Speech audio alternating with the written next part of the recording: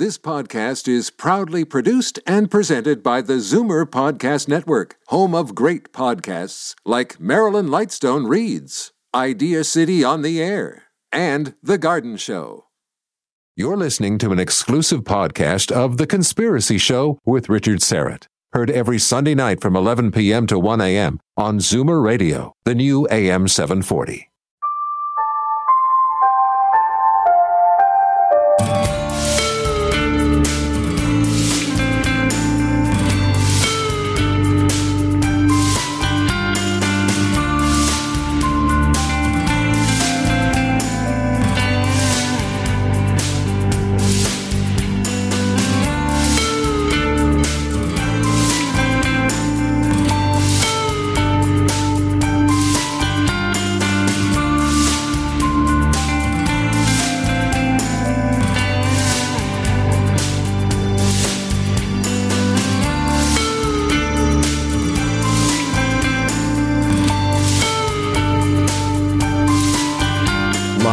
From Toronto, Canada, The Conspiracy Show with Richard Serrett from Zoomer Radio, AM 740. Welcome to the Audio Imaginarium. Come on in, weary traveler, hang your cloak on a peg, grab a stool, and come gather around the fire.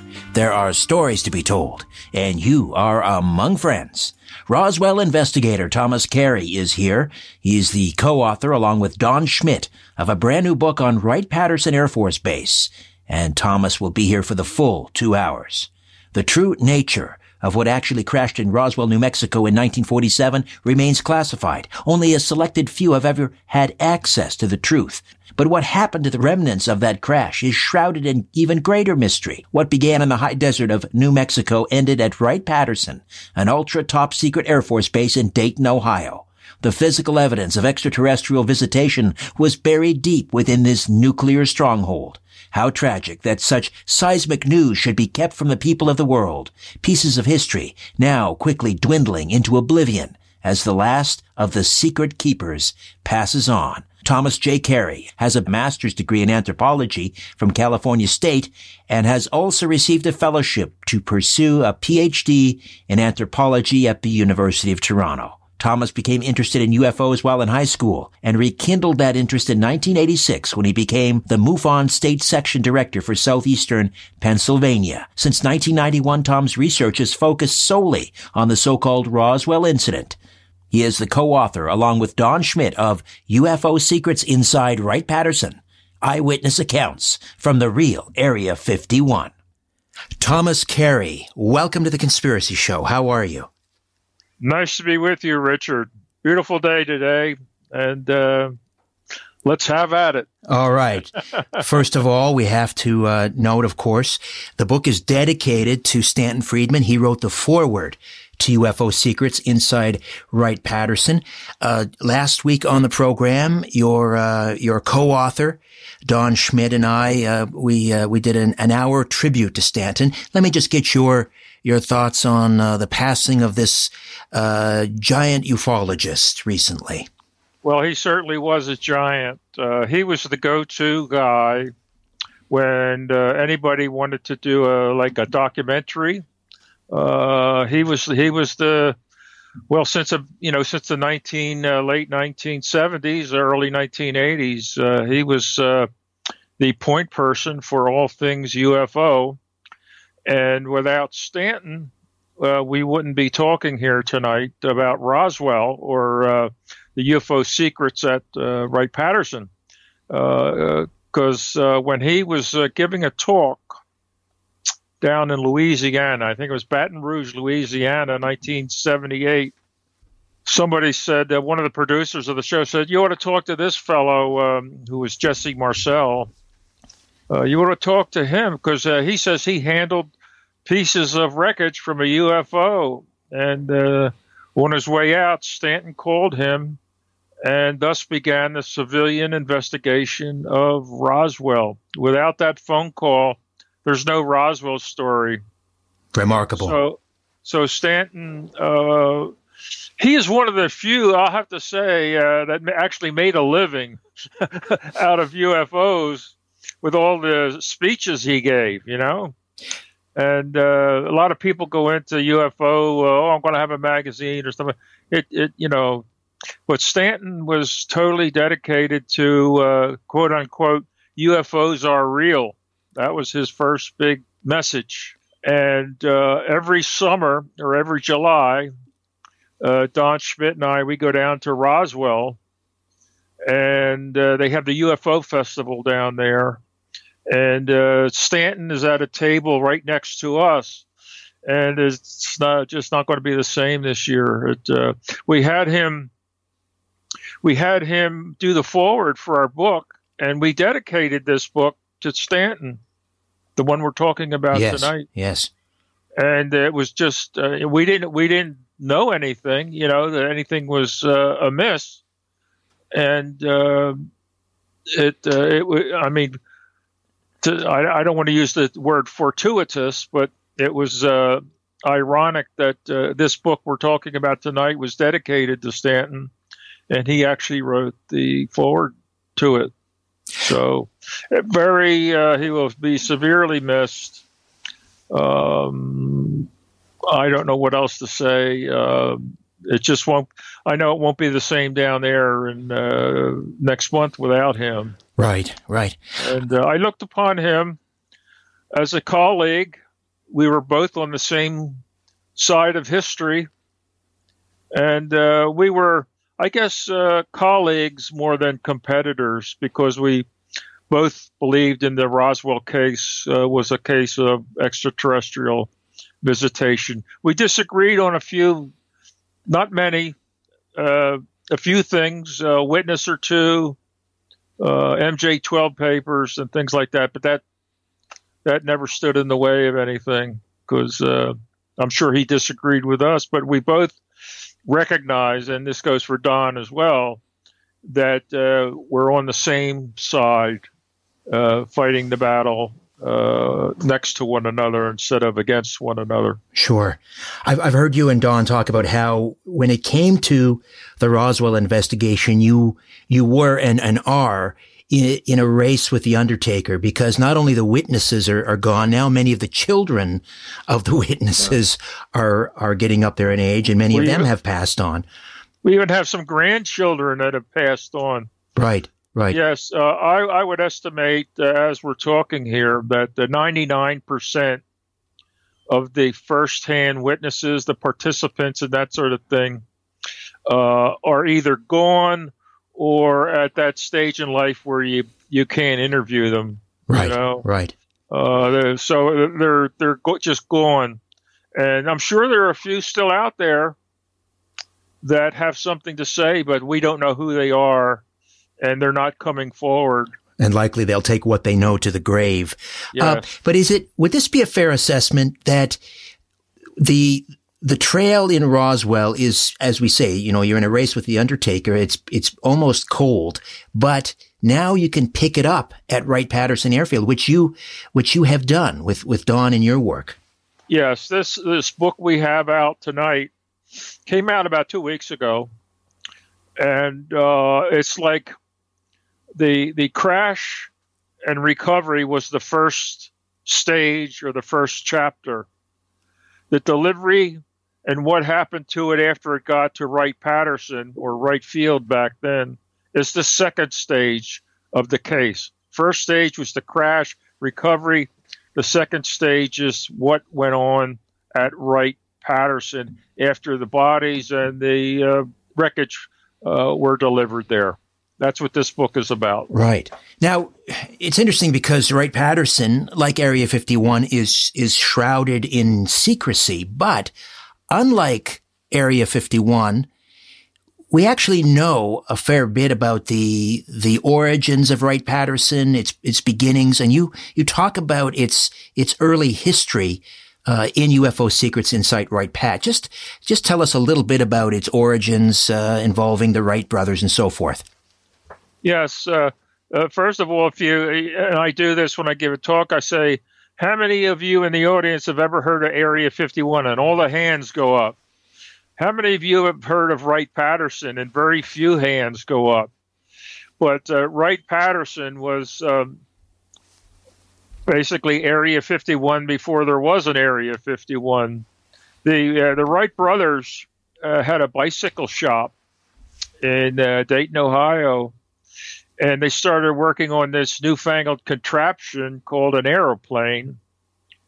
And, of course, they had the first flight down in North Carolina at Kitty Hawk, somewhere around 1903.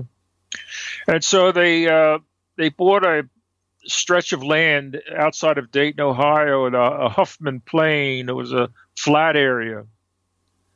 And so that's where they started continuing the development of their airplane. But they lost control of the land mass there with World War I. When World War I came along, the U.S. government confiscated the Huffman Plain, and they put up another. They put up an airport. Now, I don't want to go through all the names of because they went through so many different names for these two airfields. It was Wilbur Wright Field, and then the other one was Orv. See, I'm already mixed up with it. There were two locations. One was Wright Field, and the other was Patterson, which was named after a World War I flyer who was killed landing there. And so you have Wright Field and Patterson Field. And it really came to prominence during World War II. During World War I, it was more like a supply depot where they supplied a lot of things to the nascent Air Corps, as it was called. But World War II comes along, and it really expands. And they have divisions now. They have intelligence. They have engineering. They have supply. It was basically the heart and soul of the Air Corps, or as in World War II, it was called the Army Air Forces. And it was the beating heart of the Air Corps. And part of that was they had a division called the Air Materiel Command, and that was divided up into intelligence and engineering. So what they wanted to get their hands on were crashed or captured Axis aircraft, Messerschmitts, Mitsubishis, and things like that, to see what made them go and how we could defeat them in battle. And that was the job of the Foreign Technology Division. Now, the Foreign Technology Division went through many name changes, and my head spins when I try to keep track of them. But we'll just call it T2. At T2 at this time, wasn't it? Yes, it was T2. Yes. Then it became, I think, ATIC. Then it became FTD, and I think it's NASIC now. But I could be wrong on that. And I won't apologize if I'm wrong, because they went through so many name changes. But it was intelligence, and the Messerschmitts and Mitsubishi Zeros went to. There was a hangar there, Hangar 23. Mm-hmm. That's where all of the foreign technology went to try to reverse engineer, tear them apart to find out what made them tick, how we could defeat them. So when this, and it keeps expanding, and intelligence was there, and it was the heart and soul of the Army Air Forces during World War II, and then the U.S. Air Force when it became a separate branch in September of 1947, right after the Roswell crash. Right. We get into the summer of 47, the UFO panic, as you call it, or the Pentagon panic in 1947. Yes. At that point, was General Nathan Twining, was he stationed was he in charge of T2 at Wright-Pat? Yes. General Nathan, I forget his middle initial. Nathan F, I think it's F20. Anyway, he was in charge of T2 Air Materiel Command. I don't know. He had either 3 or 4 stars. He ultimately became the chairman of the Joint Chiefs of Staff with 4 stars. And we were good friends with his son, Nathan Jr., who really was taken with our work on Roswell. And so Nate Jr. became a good friend of ours. He passed away, I want to say 2 years ago. Right. And, so, yes, Air Materiel Command was FTD, Foreign Technology. I'm just sorry. Go ahead.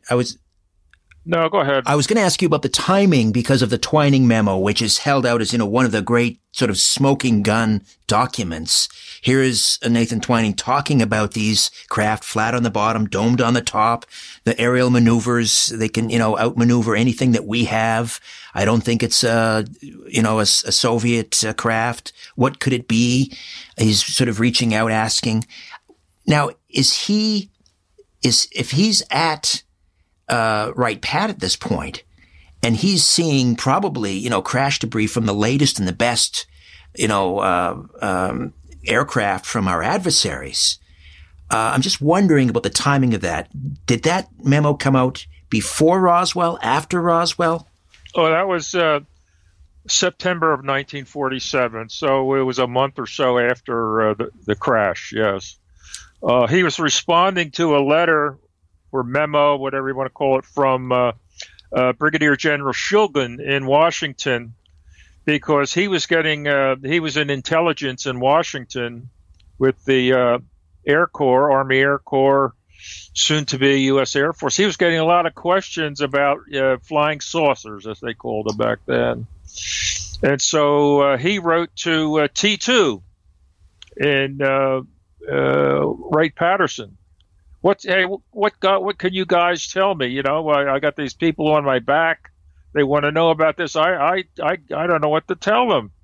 And so that's what Twining was responding to. He gave a list of things that he says the flying saucers are not something fictitious. They were real. And then he gave a list of reasons of their characteristics. And that was the so-called Twining memo, which went to Brigadier General Shulgin in intelligence in Washington. Well, the timing is important. If it's September 47 and Roswell July 47, and so at that point, one would suspect the crash debris had already arrived at Wright-Pat, and Twining might have already had a chance to look at it. Well, we have stories that Twining, when the crash happened, right after it happened, he flew, whatever his itinerary was, he flew to Alamogordo, New Mexico, to view the wreckage and some of the bodies. And so we don't have that part nailed down, but there's a number of witnesses who said that Twining went to Alamogordo for a couple of days right when the crash happened. But we do know as for fact now that the wreckage went to Wright Field, as it was called back then. Right after the crash, this would be it started the first flight to Washington was a special flight on July 6, 1947. This is before all the wreckage is even coming into the base. It's part of the stuff that Jesse Marcel brought back, and Washington wanted to get a look at this stuff ASAP. So on the 6th, there's a special flight to Washington with some of the wreckage. So they got it. We know they got it on the 6th. But the stuff started going to Wright Field starting on the 7th and the 8th and the 9th. That includes the bodies. So that first week, a little more than a week of July, most of that stuff is already at Wright Field. So Twining absolutely had a look at it. Now, in terms of the chronology here, Jesse Marcel, he originally accompanied the wreckage to Fort Worth, correct? Yes. And then didn't Roger Ramey unofficially, at least, officially cancel, saying you're not going to Wright-Pat. It was supposed to go from Fort Worth to Wright-Pat, and then officially, at least on the record, he said, no, we're not flying to Wright-Pat. Yes, that was all histrionics, Richard. He had the press there, plus some others, and they had the balloon on the floor, and there were all these rumors about little bodies and flying saucer, and he canceled that flight. We got the stuff here. There's no need for that flight. Cancel that flight. Well, it never was canceled. We know that's a fact because all the stuff did go there. But there's a telex from the FBI,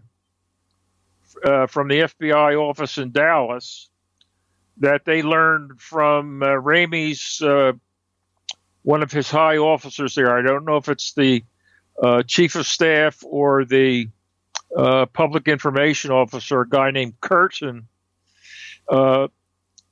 The FBI learned from him that the flight was not canceled, and it's all in a memo from FBI Dallas to the director with a copy to Cincinnati, that the fact that it was canceled is not true, that the flight is on its way to Wright Field. So we have a document that shows that, plus we know from eyewitnesses that it arrived at the Wright Field at that time.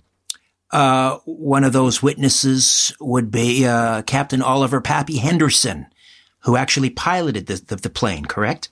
Yes. Pappy Henderson had the second flight, the so-called second body flight, plus some wreckage, July 9. No, I'm sorry. He had the first body flight on July 8.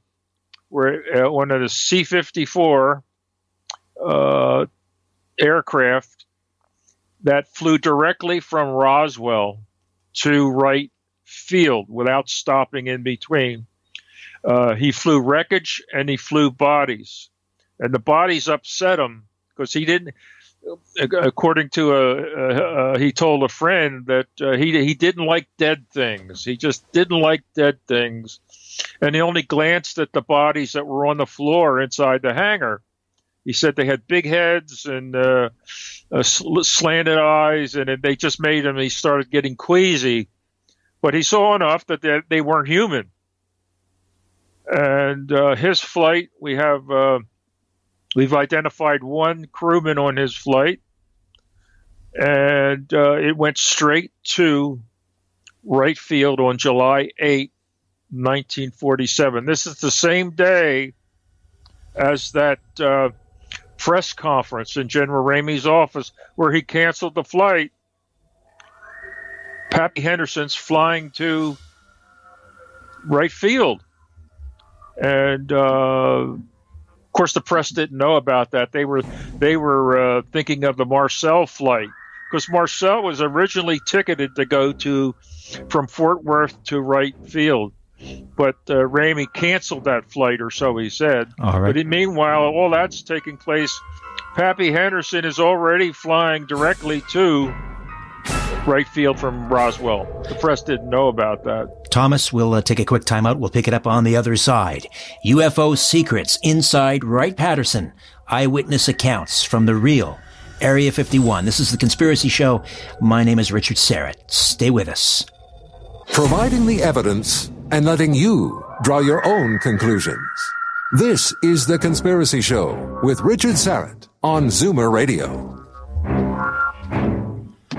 We are back with Thomas Carey, co-author, along with Don Schmitt, of UFO Secrets Inside Wright-Patterson, Eyewitness Accounts from the real Area 51. We were talking about Pappy Henderson, who piloted the plane containing the Roswell UFO crash debris and bodies to Wright-Pat. And you mentioned Building 23. And I want to talk about, this is part of the mythos of Wright-Pat is we all talk about Hangar 18, but there isn't a Hangar 18. How did that get started, Hangar 18? That was one of the interesting things about doing this book, was that we finally solved what happened with that Hangar 18 story. And there was never a Hangar 18 per se. But what happened was, on the base, there was what they called the Building 18 complex. It consisted of Building 18 through 18G, 9 buildings there. In that complex, there's one hangar, Hangar 23. Remember now, that's that hangar where all that back engineering stuff went. Right. During World War II.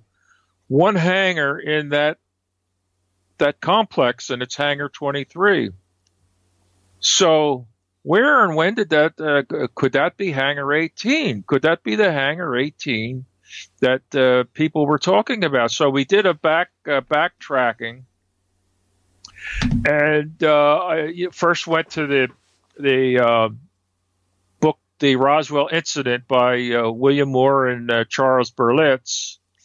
Actually, it was Stanton Friedman, but Stan didn't have a big name, I guess, at that time. I don't know, but the Roswell Incident mentioned nothing about a Hangar 18. But I remembered that there was this movie called Hangar 18 that came out the same year as the book. Right. 1980. Darren McGavin. No. The guy, Man from Uncle. Robert Vaughn. Robert Vaughn. But McGavin was in it too. Was he in it too? Yes. So I'm sitting there watching. I remember I was sitting there watching Johnny Carson one night, and on comes Robert Vaughn. And Johnny says, "Well, how you doing, Robert? What's up?" He said, "Well, I just finished the movie. What's it called? Hangar 18. But the thing was, when he said that, I knew what he was talking about. So I must have heard it from somebody earlier, but I didn't know where. So we contacted the screenwriter / director of the movie Hangar 18, a fellow by the name of James Conway. We said, "Okay, Jim, where did you hear this Hangar 18 thing?" He says, "Oh, I heard that it was being talked about. It was being talked about, bandied about in the early 1970s." So I'm thinking, "Oh my goodness, what is that?" So that didn't lead me to the promised land. So I'm an Air Force veteran. I get the Air Force magazine. I think it's bi-monthly. It's not monthly, but I subscribe to the Air Force magazine. And they did a story a couple of years ago about UFOs, how the Air Force was. They did a really good job. They didn't deserve all the calumny that they got from their handling of UFOs. But in that story, they talked about Roswell, and they said Hangar 18, this fellow in Florida, this professor in Florida, started talking about Hangar 18 where all the bodies were stored. And I said, "Oh, that's right." And what that was, Richard, I remembered now that in 1974, I was just about to get on a plane to go to Toronto to start my 4 years of schooling there. Mm-hmm. And all the talk was from this so-called Professor Robert Spencer Carr talking about Hangar 18 and all these flying saucer bodies. That's where they were stored. I remember that like it was yesterday, but I had forgotten it. It started with this fellow in Florida. He was no professor. He had a high school education, but he was like a UFO buff. And he got Florida is a great retirement place for military, right? Sure. And he heard the stories about this Hangar 18 at Wright-Patterson from all these retirees that would come up to him after he would give a talk. They go, I know this. They up at Wright-Patterson, they got this Hangar 18 where all these bodies are stored. So that's where the story got into the public domain. But why was it called Hangar 18 if there is no Hangar 18? Well, in the book, which I'm holding, in the book, we have a schematic of Area B at Wright-Patterson, where it shows the Building 18 complex. And there's that one hangar in Building 18, in that complex, Hangar 23. It's commonly referred to as Hangar 18 because it's in that 18 complex. Right. All those buildings in there are Building 18A, 18B, so and so and so and so. So they just started calling it Hangar 18. But it's really Hangar 23. But in common parlance, it's Hangar 18. And interesting enough, right across the back alley from Hangar 18, 1823, there's Building 18F, and that's that used to be the cold storage building before they had air conditioning, and that's where the bodies were kept. Because we have a guy that used to work in a building near there. He said on hot summer days, you got the smell coming out of there. It smelled like dead fish. Right, you know? And formaldehyde. Right. And because the vents inside open to the outside, and this is before air conditioning. And he said, "Oh, it smelled like formaldehyde." Another fellow said it smelled like dead fish. So the proximity of the two, the back engineering of the wreckage and the storage of the bodies early on, right there. Meanwhile, though, between the Conway screenplay and this car gentleman down in Florida, they gave the folks at Wright-Pat kind of cover, because every time a researcher or a tourist started poking around saying, "Can I see Hangar 18?" they could honestly say there is no such building. And there never was. Yes. I want to talk. Absolutely right, but it's a play on words. They should say, okay, show what's the building where the bodies were kept. In fact, we have it in the book. We have people who talk to workers at Wright-Patterson. They told them, they said, yes, the bodies are here, but I don't know where they're at. They admit now that the bodies were there or are there when they were questioned, but they would say, I don't know where, but they're here. Wow. Listen, when we come back, I want to delve into the Foreign Technology Division a little bit. We'll talk about attempts to reverse engineer. We'll talk about Colonel Philip Corso and his testimony, and whether his testimony was credible.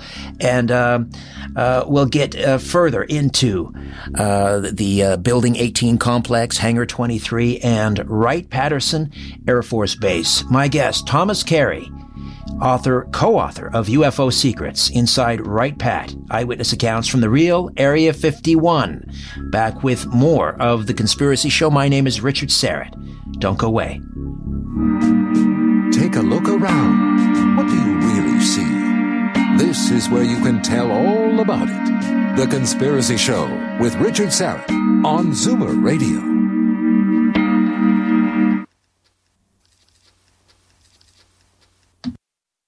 Thomas Carey, co-author, UFO Secrets Inside Wright-Patterson, Eyewitness Accounts from the Real Area 51. There's a great quote in the book, and I can't remember who it's attributed to, but it speaks to the whole conundrum of trying to reverse engineer when we're talking about, 1947, and you had this, advanced alien technology, but you have, the terrestrial science of the day. So the quote is, if you can't plug the thing in, you can't get it to work, or something to that effect. If you don't know how to plug it in, you're not going to figure out how it works. So talk to me about, the challenges they must have had trying to reverse engineer this technology, and what would have been, do you suppose, the procedure? Oh, the procedure, we got it from people who were given the wreckage as to what the procedure was. They, there's a fellow, his name was Elroy Center. He was a chemical engineer. They said one day they dumped this wreckage on my desk. They said, figure out what this stuff is. And so they gave that to various people with different specialties, and no one knew what the other was doing. See, that's the old compartmentalization, And so they'd give it to a chemist, they'd give it to a physicist, they give it to some different people to try to figure out what made this stuff tick. And that's how they did it. There was no procedure for this other than, you can't compare a Mitsubishi with a ship that just traveled through the stars, but they did their best. And we even heard years later that they still hadn't figured out what it was. So that's how they did it. They also, right up the street was this Battelle Memorial Institute.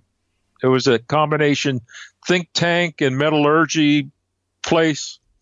They farmed out this memory metal. You can't cut it, you can't destroy it, and you can wad it up in your hand, and it just floats out there. And they gave a contract to the Battelle Memorial Institute in 1948 to figure out what this memory metal was and to try to replicate it. And it took them years to do it. And they came up with something called nitinol. Yes. Dr. Frank Wang. Yes.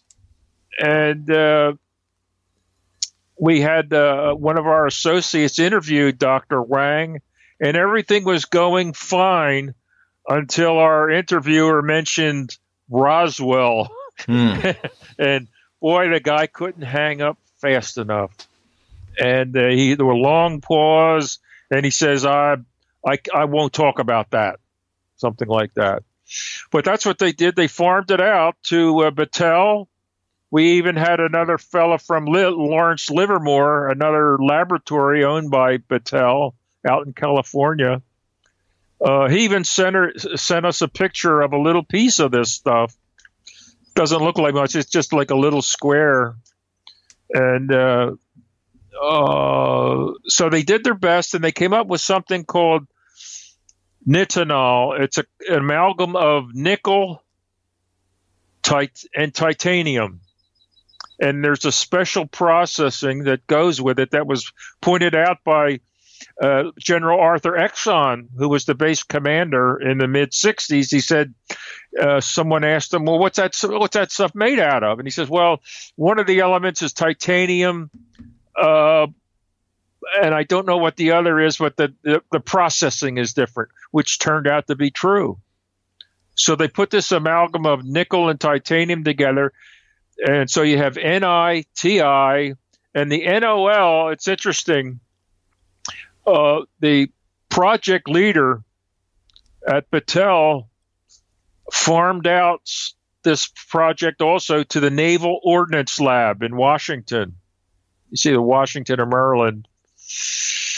The Naval Ordnance Lab. So in 1962, instead of having Battelle announce the discovery or the development of this self-shaped, self-healing metal, nitinol, the Navy did it. And that's where the NOL, it stands for Ni, nickel, Ti, titanium, NOL, Naval Ordnance Lab. Actually, what they did is they laundered the project to the Navy. See, so they didn't. Battelle didn't want any part of this. Any connection to Roswell? Yes. So they laundered it to the Navy, and they announced this nitinol.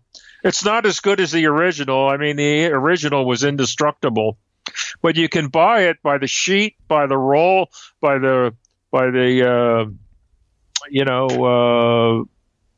you got eyeglasses. The frames are made out of nitinol, some of them, because it has bendability, and it's based on Roswell memory metal. Fantastic. Listen, we'll take another quick timeout, Thomas. We'll come back and talk about some of the other reverse technology projects at Wright-Patterson.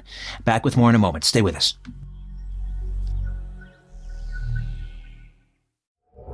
This is no place for the naive or the faint-hearted. The Conspiracy Show with Richard Serra from Zoomer Radio.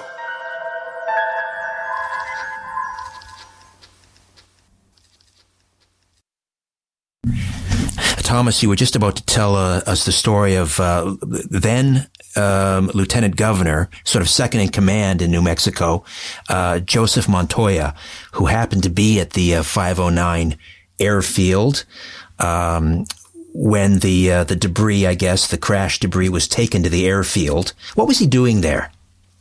He was there dedicating an aircraft. And the wreckage and the bodies started coming in when he was there.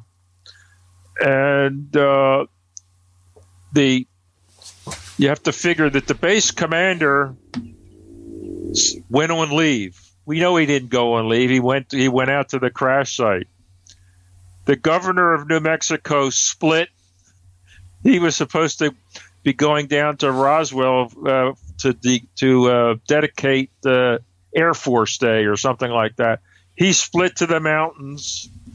It was like all people in positions of authority that might be called upon for an explanation. They all got out of Dodge. Right. So that left Joseph Montoya by himself, and he had a few Montoyistas, or young people who were supporters of his. They were called Montoyistas. And so he went over to the hangar area to visit with them. And while he was there, in comes the first parts of the wreckage and the little bodies, and he lost it. He said, "Oh my goodness, what is this?" And he saw the little bodies with the big heads. And he says, "Where's the phone? Where's the phone? Get me the nearest phone." So he called a local Montoyista in Roswell. "Get over here. Get me the hell out of here as quick as I can. I'll be over by the water tower." Well, the water tower is still there. The hangar is still there. And they went and got Montoya and drove him to their house. And this the fellow's name was Peter Anaya, local Montoyista. And so they kept Montoya at the house to calm him down. He says, "What do you get me a drink? Do you have a drink?" He says, "Well, we got some Jim Beam." He said, "Give me the bottle." He takes the bottle of Jim Beam and glug glug glug glug. He drains the bottle and he collapses, goes to sleep on the couch. But according to Peter and his brother Reuben Anaya, it was a fitful sleep. He was jerking and he was just in horrible shape. This is even after a bottle of Jim Beam. And so finally he wakes up and he says, "Okay, take me back to the hotel." So they took him back to the Nixon Hotel in Roswell. Well, years later, in 2002, we're making a documentary for the Sci-Fi Channel called The Roswell Crash, Startling New Evidence. It was a 2-hour special for the Sci-Fi Channel put together by Don Schmitt and myself. Bryant Gumbel was the host. Right. And they interviewed Reuben and Pete Anaya on that show. Well, I was there down in Roswell when they were interviewing them. And I noticed that Pete Anaya's son, who was in his early 30s, was there as well. So I went over to Pete Anaya's son. I said, "Hey, and his son said, he says, "Yes, I worked for Senator Montoya. He was a staffer of Senator Montoya." I said, "Well, did he ever tell you that story about that day down in Roswell?" He said, "Oh, yes. I said, "Well, what did he say?" He says, "It was all true, but if anybody ever asks me about it, I will deny it entirely, but it was all true." Right. So that gives you they'll talk on the QT, but officially they don't want anything to do with UFOs, Roswell, paranormal, that sort of stuff. Right. Actually, I think it was after that Sci-Fi special aired, you received an email from a woman in Georgia who was a freshman at the University of Georgia back in the early 60s, and she had a roommate from Alabama who had an interesting story to tell about her. Yeah. That is my longest held lead. That lead lasted me 17 years. That's why.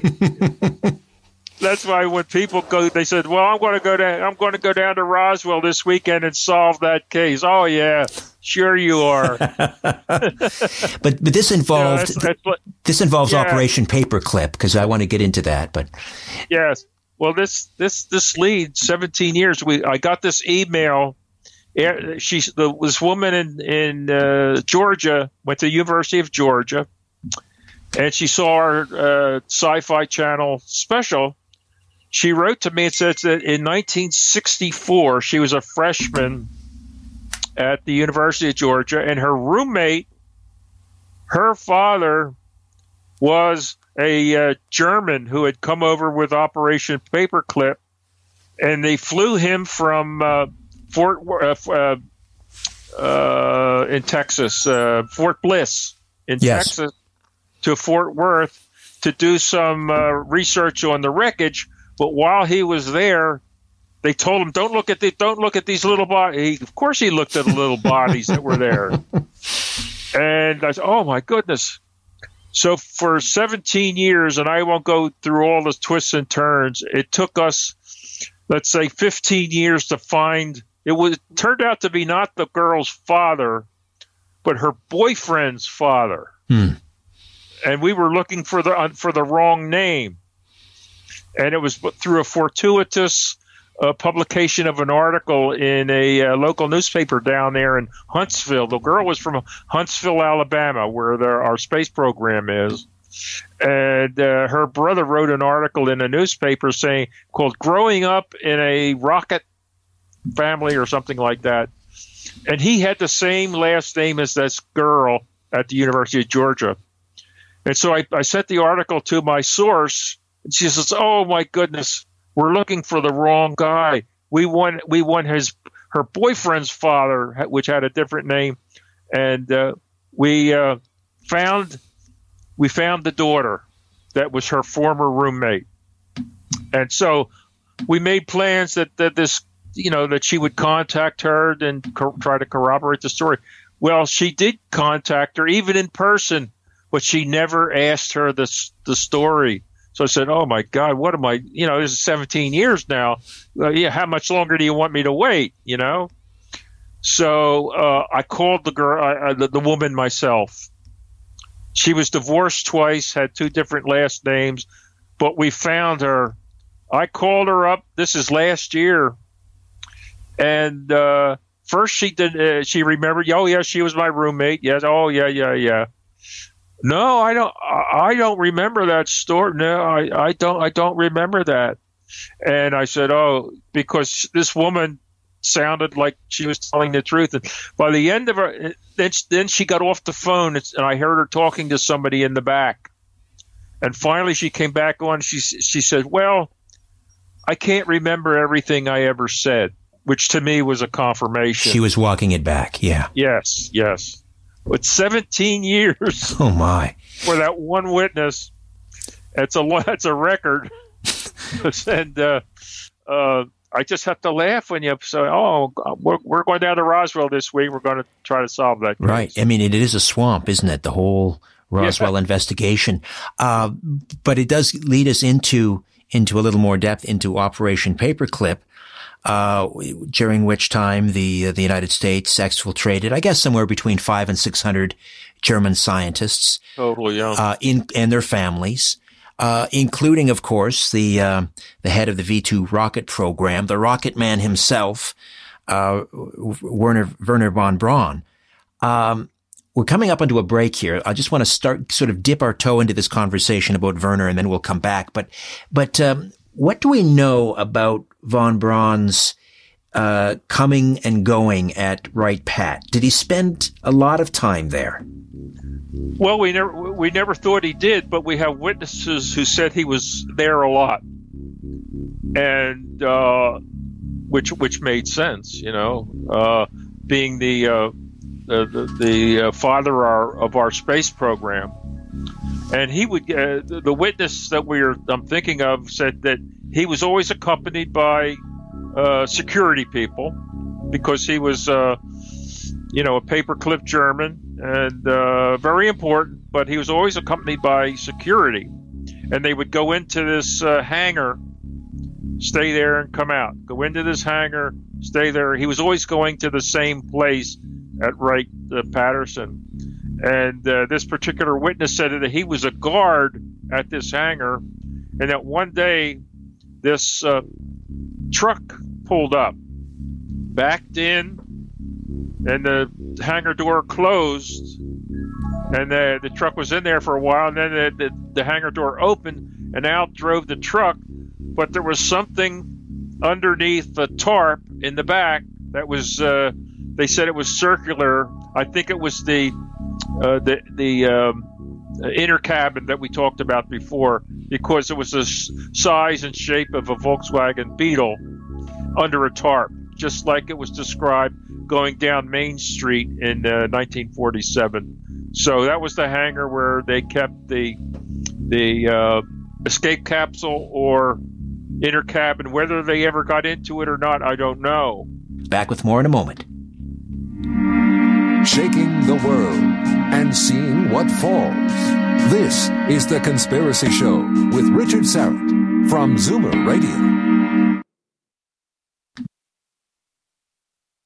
Thomas, this is a short segment, but we can finish up on the Werner von Braun story. So was he seen then coming and going from the infamous Blue Room? Well, you can speculate that it was the Blue Room or Hangar 18, but whether it was one or the other, out came this artifact from the Roswell crash, this inner cabin or escape capsule. We don't know what else was in there, but you can speculate that that's what it was. He sort of talked in kind of vague terms about the ET presence here on Earth. Talk to me a little bit about that. Yes, you would figure that being a physicist, space program, rocket development, that he and some of the high-ranking paperclip Germans who were brought over starting in late 1945, and originally they were housed at Fort Bliss in Texas, would be called to the crash site, and they were. I think the astronaut James Mitchell, Edgar Mitchell. Edgar Mitchell. Yeah, I have so many names going. You know what I mean? I know. Names, dates, places. Edgar Mitchell mentioned that, and there were others who mentioned that. We had a witness who put him there, plus some of the other high-ranking ones, and the Germans felt that they were brought to the site to confirm that it wasn't Russian, that what had crashed was not Russian. Well, they knew right away that it wasn't Russian, and they felt that was what they wanted from the Germans, was to tell them that whether it was Russian or not. And they, of course, said, no, this is not Russian. So he was at the crash site. And he was very tight-lipped, but at some point he did reveal that in an article in some journal and during a speech somewhere, and I think the words were, "We are confronted by a power much greater than our own," something to that effect, and. I know I'm butchering the statement, but there was some statement that we are confronted with a power much greater than our own, but we don't know what their home base is. Right. Yeah, something like that. And so he knew. Certainly he knew all the higher ups And he was the top man in the space program, worked for NASA, worked for the Army. We got our first satellite, Explorer 1, up because of him. And he had a second in command was a fellow by the name of Ernst Steinhoff, a nuclear physicist, engineer, who had a similar career. But he stayed mostly at Alamogordo with the guided missile program rather than the space program. Although he got interested in the space, and he's in the New Mexico Space Hall of Fame, and another one as well. Right. But these fellows are what's his name? Von Braun died at age 65, which today is young. Yes. And Steinhoff died at age 89, just a few years ago. But they were there at the crash site.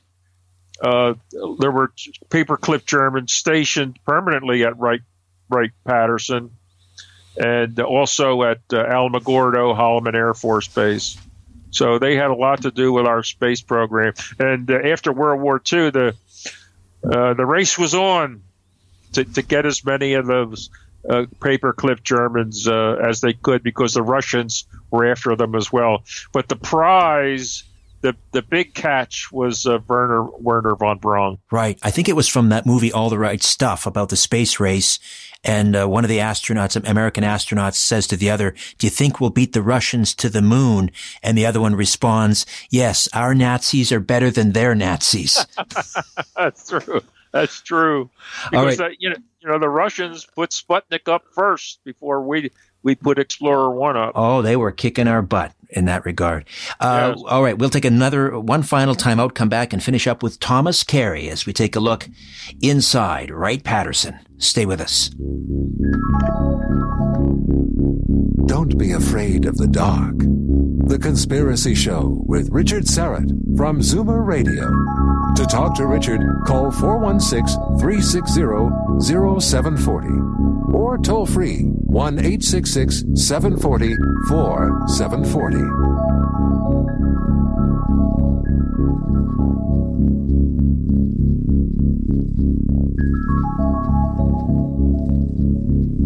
Thomas Carey, co-author of UFO Secrets Inside Wright-Patterson, stays with us for a few moments yet.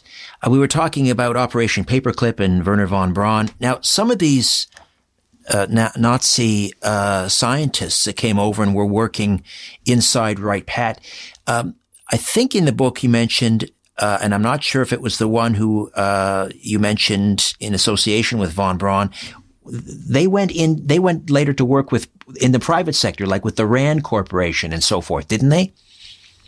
Oh, yes. RAND, I believe, stands for Research and Development. Yes, they, some went to Lockheed, some went to think tanks like RAND. They were the best in the field. They were the best in the field. So. You write in the book that all of the UFO debris and the alien bodies were likely cleared out of Wright-Pat by the mid-1980s. Why was that, and where do you suppose they ended up? We learned from a fellow who worked at FTD. He worked at FTD, and we got that information because we ourselves did not know. We knew they got the right field, Wright-Patterson. And we knew that there were sightings of individual bodies being autopsied at various places around the country in subsequent years, suggesting that they were lending them out for study.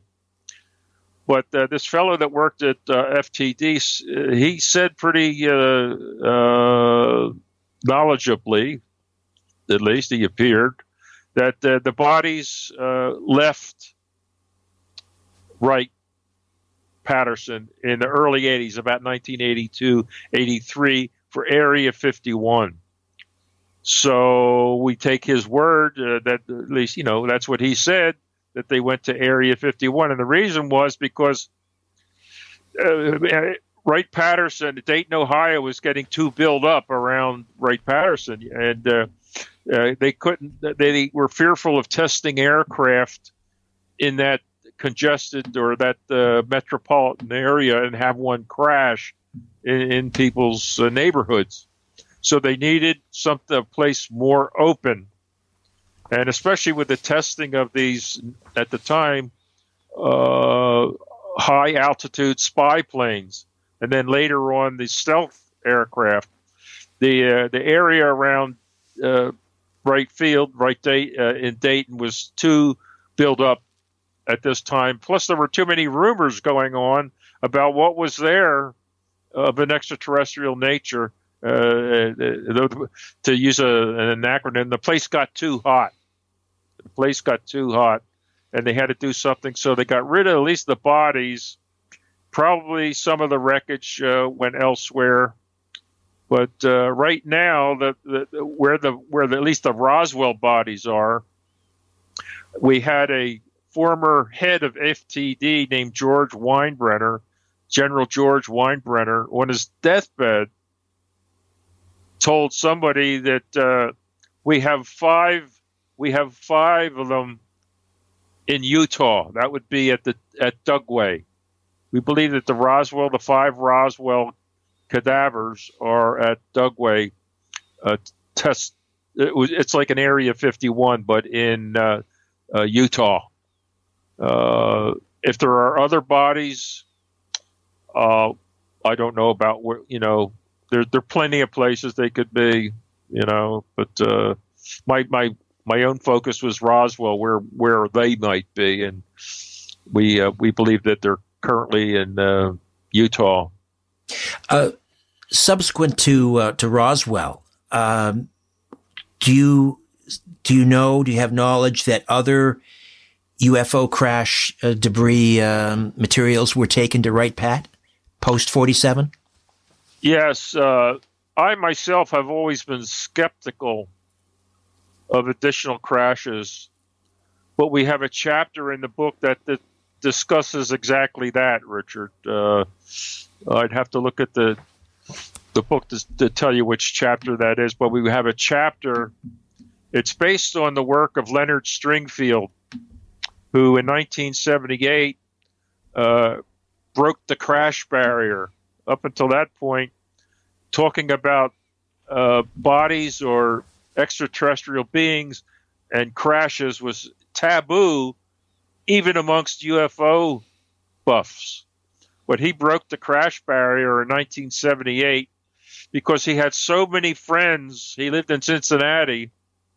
He had so many friends at Dayton that lived in Dayton, had worked at Wright, and had heard all the rumors, that he started putting together these monographs called the oh my goodness, there were 8 of them, and all 8 were about UFO crashes. And he died in 1994 after his last one, and so we have a whole chapter based on Leonard Stringfield's work, what people told him. Now, the thing about Leonard was that he didn't name his sources, which is unfortunate, because we certainly would follow up to corroborate or debunk whatever the case may be, but to interview the witnesses. But he did not name in his monographs, that he did not give the names. And it turns out that one of them was Jesse Marcel. That was one of the early ones, was Jesse Marcel. And another fella who we nicknamed Tim was a fellow by the name of Lloyd Thompson, who we knew about, was also at 509th Bomb Group. But we did learn the name of one of the doctors who was there at the autopsy of one of the aliens from Roswell. So we did learn a few of them, but it's all in that chapter. I think it's called Leonard Stringfield and the Little Green Men, I think is the title of the chapter. So as far as the additional crashes. He has the stories that he has in there suggest strongly of a number of additional UFO crashes. Now, I myself have not investigated any of those because Roswell proved to be a labor-intensive undertaking. We've spent the last quarter century solely on Roswell because there were so many witnesses, we have hundreds, that know their little piece of the story. None of them go beyond their little piece of the story. And it was our job, like a puzzle, like a jigsaw puzzle, to put them all together into a coherent narrative, which I believe that we have done. And the second part of that narrative is what happened at Wright-Patterson after the material and the bodies were taken there. Well, Thomas, I know that Stanton is looking down and thinking about you and Don and saying to himself, a job well done, a job well done. UFO Secrets Inside Wright-Patterson. How can people get a hold of the book?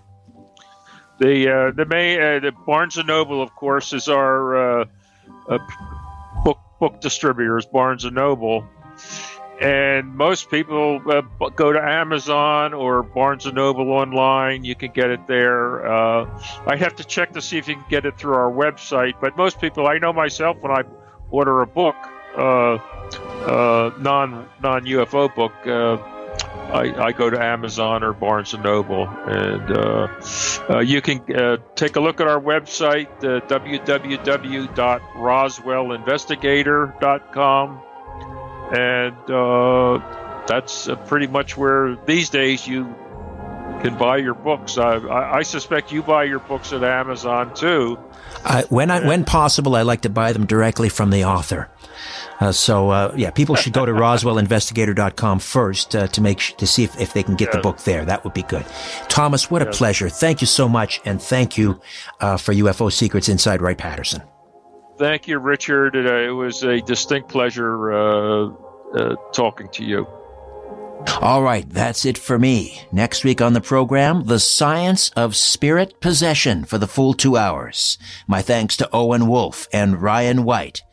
In the meantime, don't be afraid. There's nothing concealed that won't be revealed, and nothing hidden that won't be made known. What you hear in the dark, speak in the light. What I say in a whisper, proclaim from the housetops. Move over, Aphrodite, I'm coming home. Good night.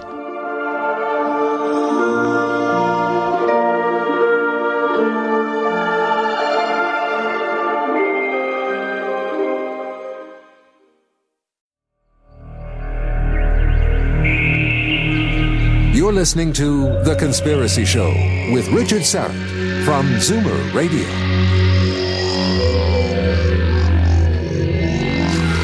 Back with Thomas Carey, and he is with us for the full 2 hours talking about UFO secrets inside Wright-Patterson eyewitness accounts from the real Area 51.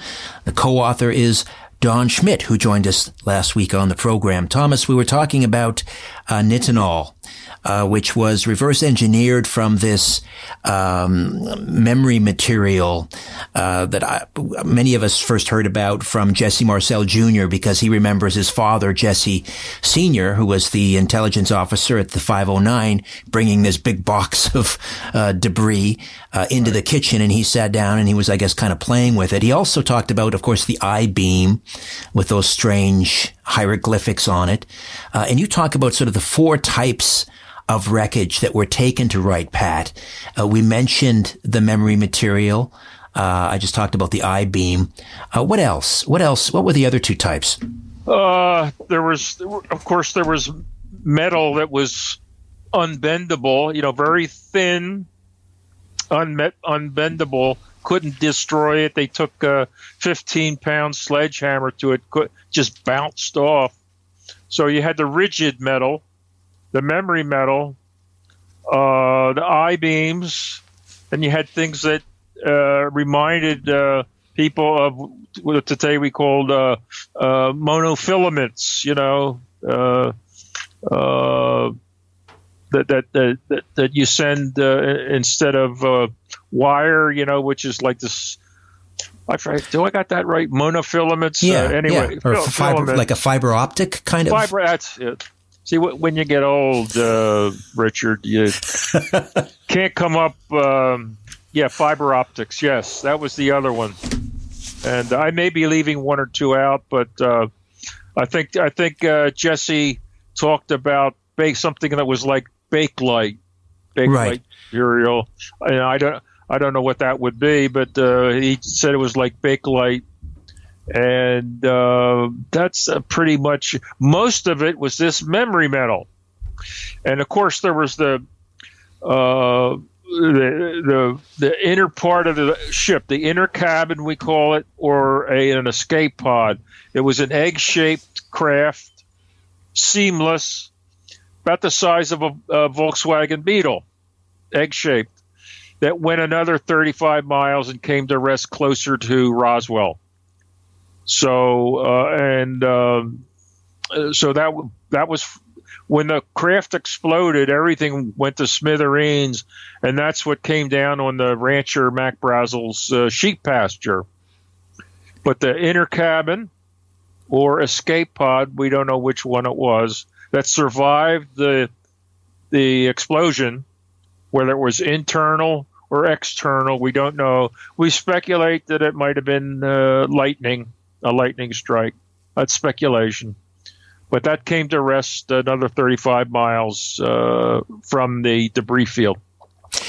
So that's pretty much just thinking about it. We list the different types of wreckage in the book. Yes, and I think that's pretty much. Yeah, I think you covered the four main ones, but of course you refer to the memory material as the Holy Grail. You know why? No, because any of the other types of wreckage you would have to send out to get it analyzed, and even when it's analyzed, and if it comes back that it's otherworldly, oh no, you did something wrong. It's not. You know what I mean? Right.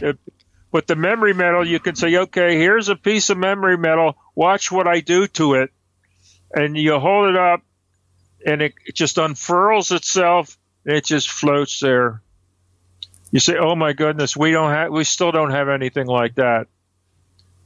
So that's why it's the Holy Grail, because you can tell in an instant that we don't have anything like that. Where the other stuff, you got to send it out, and it's months and months and months, and everybody's forgotten about it. And you say, oh, whatever happened to that piece of metal that so-and-so sent out? And so that's why we're looking for the memory metal, not that other stuff. We'll take anything, we'll take anything, but the memory metal is the most numerous pieces of wreckage. It was the memory metal. And it's also the easiest to tell that it's really something that we don't have yet. At what point and in what capacity did Uri Geller get involved? Oh, my goodness. Uri Geller, the mentalist, they conducted this was in the Dr. Wang, I believe, was in charge of this. He was trying to. It had to do with the memory metal and whether they could activate mentally this memory metal in some way, either make it bend or something like that. It was, and Dr. Wang actually admitted that he had Uri Geller in for this project, but he absolutely didn't want to talk about it. But the idea was that the ship maybe was piloted or driven by some sort of mental activity rather than a shifter, and a steering wheel, that it was all mental. And that wasn't the chapter I wrote, but that's pretty much Uri Geller was involved in that with the Dr. Wang project, and I don't know what became of it, but the idea of maybe it was all mental, is something that people consider. Right. You mentioned the nitinol, which, was a reverse engineering as best we could, as you put it, of the this memory material. Then we had these rumors that things like transistors. We had transistor radios. There didn't seem to be any sort of transition between the vacuum tube and these transistor radios. So some people speculated that was a gift from the Roswell UFO crash. Things like, we mentioned fiber optic cable, night vision binoculars. How likely is that, given the fact that, again, such a conundrum trying to apply 1940s terrestrial science to this advanced technology? Well, here's the thing, Richard, is I hate to say that armed conflict, i.e. wars, there's a benefit.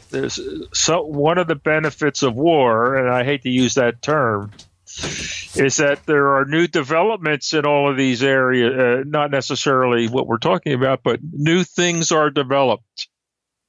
For instance, I had an operation some years ago called a colostomy, where they take part of your large intestine out. I had a perforated, diverticulum. I would have died, but it came from the battlefield. Wounded soldiers that were shot in you punctured their large intestine, so they would cut out the part that was, damaged, and they tap back together again. And that came from war. So there are things that come from developed during wars. Now, 1947, you're 2 years post World War II. Things like transistors and all that stuff, it's, in my view anyway, it's I'm not discounting it, but it's speculation. Whereas for me, the nitinol, again, there was no history whatsoever of any studies of self-healing metal, shape-shifting metal prior to after the Roswell crash with this memory metal. But things like Kevlar, even Velcro, they say, Velcro came from the Roswell crash. Night vision goggles, and I'm thinking, oh my goodness, there's just not enough for me substantiation for those things. You can speculate, but there has to be more substantive evidence of that, at least for me. All right, Thomas, we'll take another quick time out. We'll come back, begin hour 2. We'll talk about Colonel Philip Corso the day after Roswell. We'll talk about Operation Paperclip.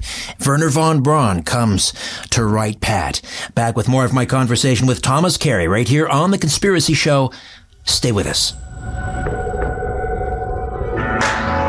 Live from Toronto, Canada, Earth. The Conspiracy Show with Richard Sarrett on Zoomer Radio. Thanks for inviting me into your home, long-haul truck, RV, camper, taxi, your parents' basement, your loft, that greasy spoon just off the interstate, and your cabin in the woods. Welcome to everyone listening in on our flagship station, Zoomer Radio in Toronto. Those tuning in on one of our affiliate stations, and those who stream us on zoomerradio.ca or the Zoomer Radio app and the Conspiracy Show app. Those of you who subscribe to the YouTube channel, Strange Planet. However and wherever you're listening, I bid thee the warmest of welcomes, and I thank you for your fine company. We are back with Thomas Carey, co-author along with Don Schmitt of UFO Secrets Inside Wright-Patterson Eyewitness Accounts from the Real Area 51. We mentioned earlier the Foreign Technology Division, previously known as T2 at Wright-Pat, where aircraft belonging to adversaries were taken, certainly during the Cold War. They tried to reverse engineer it. Then along comes Colonel Philip Corso, talking about his work at the Foreign Technology Division. How much of the day after Roswell? How much of his account is credible? That's a good question. For some reason, we always get questions about Corso because I think, as far as UFO books go, that a lot of people read that book the day after Roswell. And what I didn't like about the book was that there were no footnotes or endnotes. Nothing was substantiated. It was like a fiction book, but it was nonfiction. No index. But the thing, he also tricked Senator Strom Thurmond into writing a foreword for the book. Strom Thurmond didn't know it was a UFO book, and he made all these glowing comments about Corso. As soon as he found out that it was a UFO book, he said, I'm out of this. Take me out of this. So he fooled Strom Thurmond. The other things, like he mentioned the bodies going to Fort Riley in Kansas. We don't have any knowledge of that. I mean, we pretty much know where the bodies went and when they went and how many there were. But he's got them at Fort Riley, Kansas, and at a date when they were still out in the field. Things like that. And also, he was a lieutenant colonel, if I recall. And this would be too big of a project to run for a lieutenant colonel, at least in my opinion. And I think that he was working for General Trudeau, who was the guy's name. And Trudeau says, we got this cabinet over here full of Roswell files. See what you get. I'm thinking, oh my goodness, what are you doing here? The whole thing to me just did not hang together. Now, Corso had a distinguished military career. A lieutenant colonel is. I mean, there are plenty of them. The next grade, full colonel, is where you really are somebody. Anything below full colonel is sort of, it's almost, sometimes it's a gift that they give you a lieutenant colonel rating. But I just thought the rating for that project should have been in a higher grade classification. But right, like General Twining, who ended up, as you say, chair of the Joint Chiefs. Yes. Corso, we thank him for his service, but I don't know what he was looking at, and a lot of the stuff in there to me read like a fiction, and like I said, he was in charge of the back engineering projects, I guess. But like I said, the only project that I know that has been substantiated, we have the progress reports from Battelle Institute to Wright-Patterson. We have those progress reports, and thanks to our associate in Florida, Anthony Bragalia. But Corso, you're just relying on him, and the thing in his favor, though, is he seemed to have had a good life. He didn't need this to make a name for himself. He had a fine military career, and making statements like he did is going out on a limb. So in that respect, I have to consider it, because he was out on a limb when he didn't have to be. Can you even place him based on your research? Can you place him at Wright-Patterson? No, we can't. What's interesting is about that book is The Day After Roswell. That book, from my understanding, is what led our former defense minister, deputy prime minister, the Honorable Paul Hellyer, to first seriously delve into the whole UFO ET issue. It was that very book. That was a New York Times bestseller. The goal of every authors to get on the New York Times bestseller list, and that book made it. And I'm trying to think of another UFO book that did, and I can't. So a lot of people read that book, and I didn't know Paul Hellyer, that was his inspiration, but well, there you go. Mm-hmm. I just want to take a minute. We didn't do this in hour one, but we talked a little bit about, the 18 building complex, A through G and Hangar 23. But just kind of give us a sense of the size and the scope of Wright-Patterson above ground and below. Well, I was never there. Don has been there. I have never been there, but going by some of the witnesses that we talked to, they felt that most of 90% of Wright-Patterson is underground. Because you drive around, you see an empty field, but you see these air vents coming up out of the ground.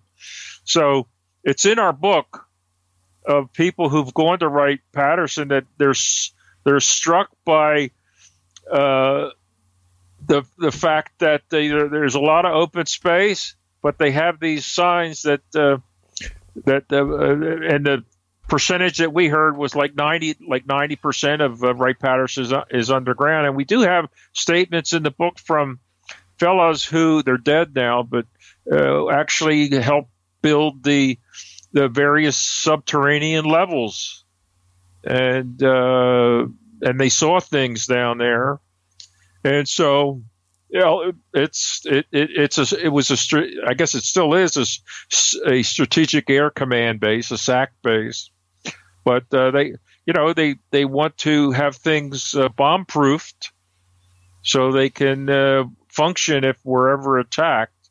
And so a lot of it is in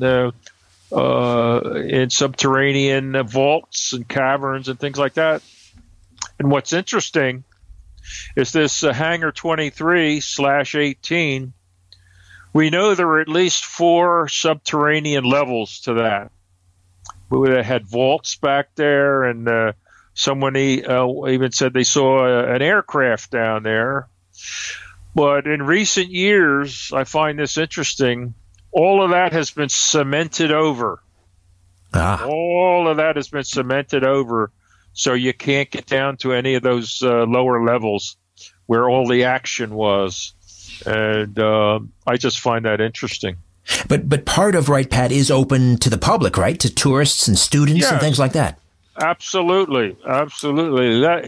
They have our last chapter is called it's something about, let me look at it's In the Shadow of Ghosts. Yes, In the Shadow of Ghosts is our last chapter. It's about visitors to Wright-Patterson today. The base is full of ghosts from things like what we're talking about, and a lot of people ask about Hangar 8. Hangar 18 is the number one question they have, and of course there never was one, but they will. Some of them will admit that there were things stored there, but they don't know any more than that. So I want to take some time and talk about the late Senator Barry Goldwater and his. Well, it seemed like for decades he tried desperately to take a peek inside Wright-Pat.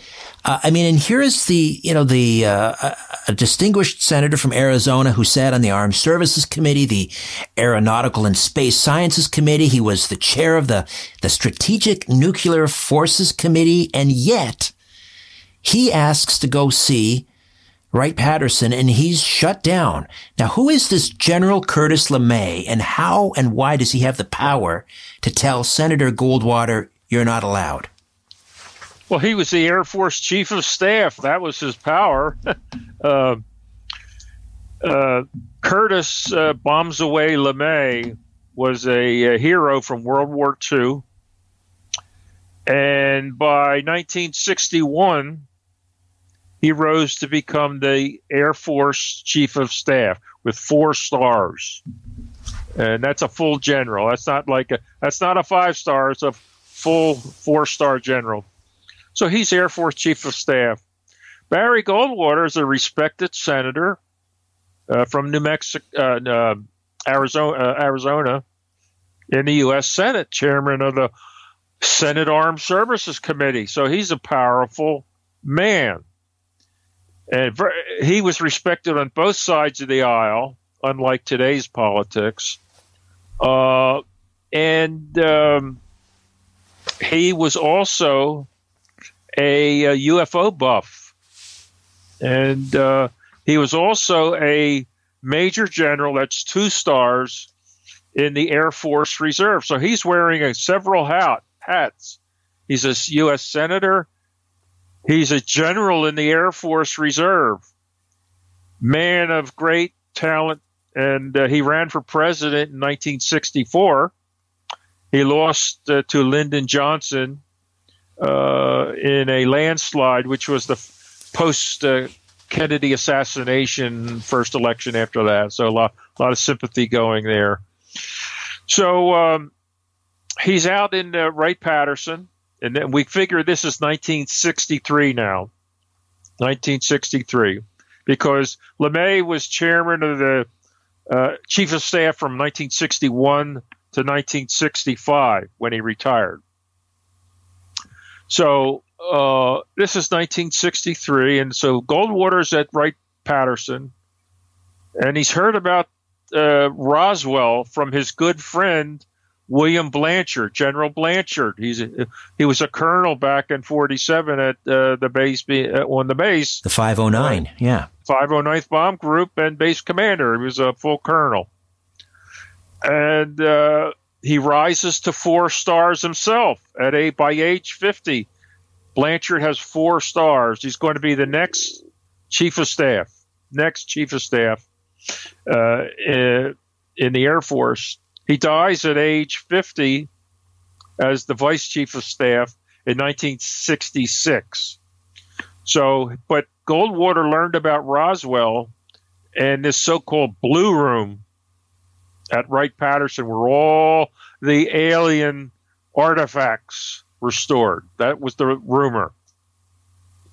So he's at Wright-Patterson. He said, I wonder if I'm interested in flying saucer. I heard about this. I'm going to call up LeMay just to make sure.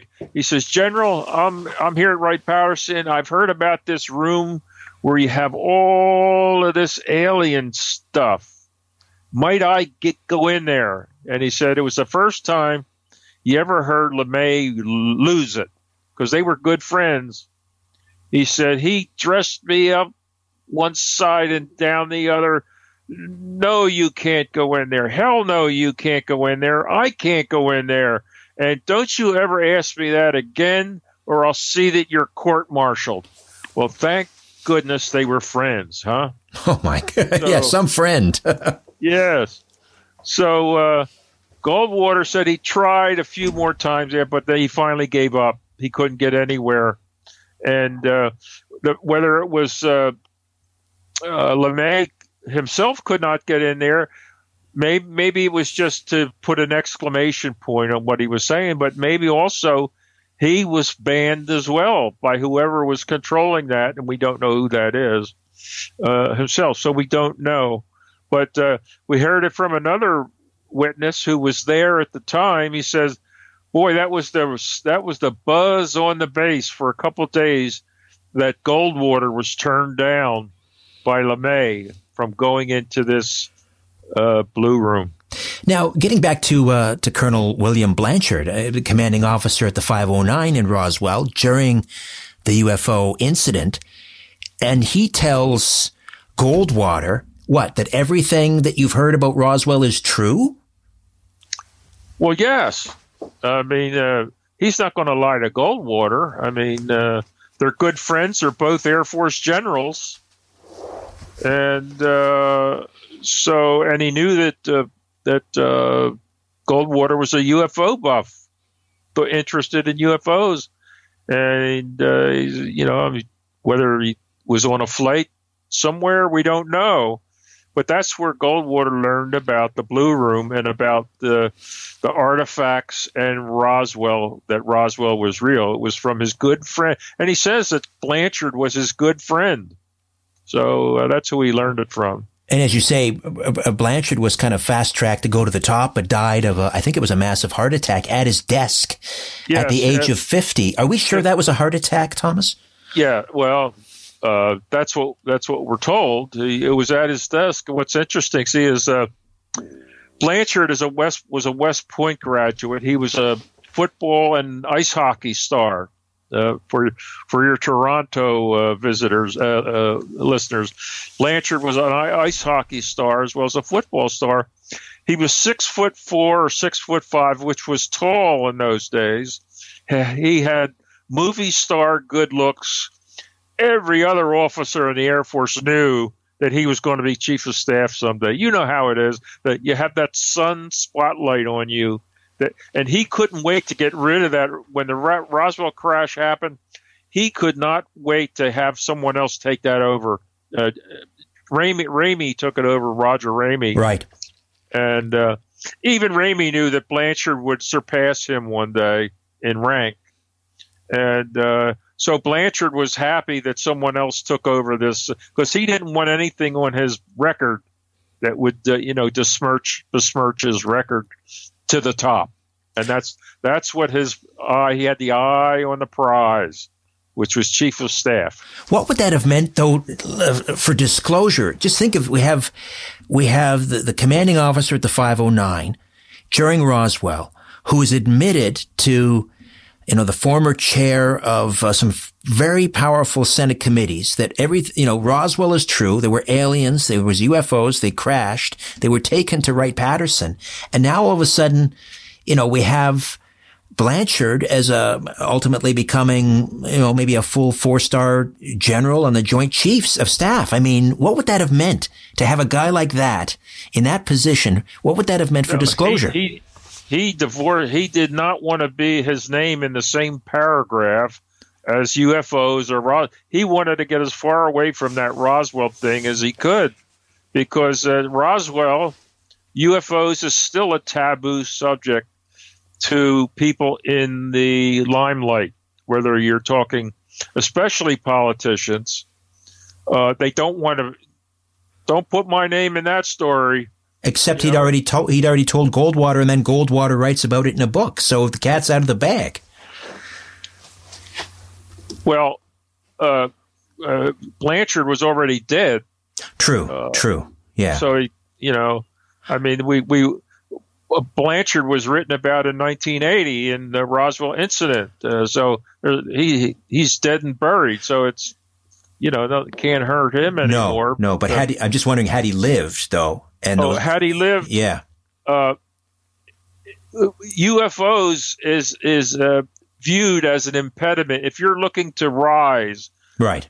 Especially in the military, where this is still, the Air Force position is that it was a Project Mogul balloon, and that the little bodies were these dime store mannequins that's mannequins. Right. Right. That's their official position. You don't want to go challenging that if you want to go up to the top. You want to show that you're a team player. So wouldn't have meant anything. He would have denied it, or he would have maybe, had he lived, he would have told Barry, hey, do me a favor. Don't just leave my name out of that book. I'll give you another example. Senator Joseph Montoya from New Mexico. Yes. Back in 1947. Was the lieutenant governor of New Mexico. Thomas, can I just get you to hold that story for the next segment? Because I love this story. It's a great one. Hold on. We'll come back. Thomas Carey, as we continue to delve into Wright-Patterson, the real Area 51, right here on The Conspiracy Show.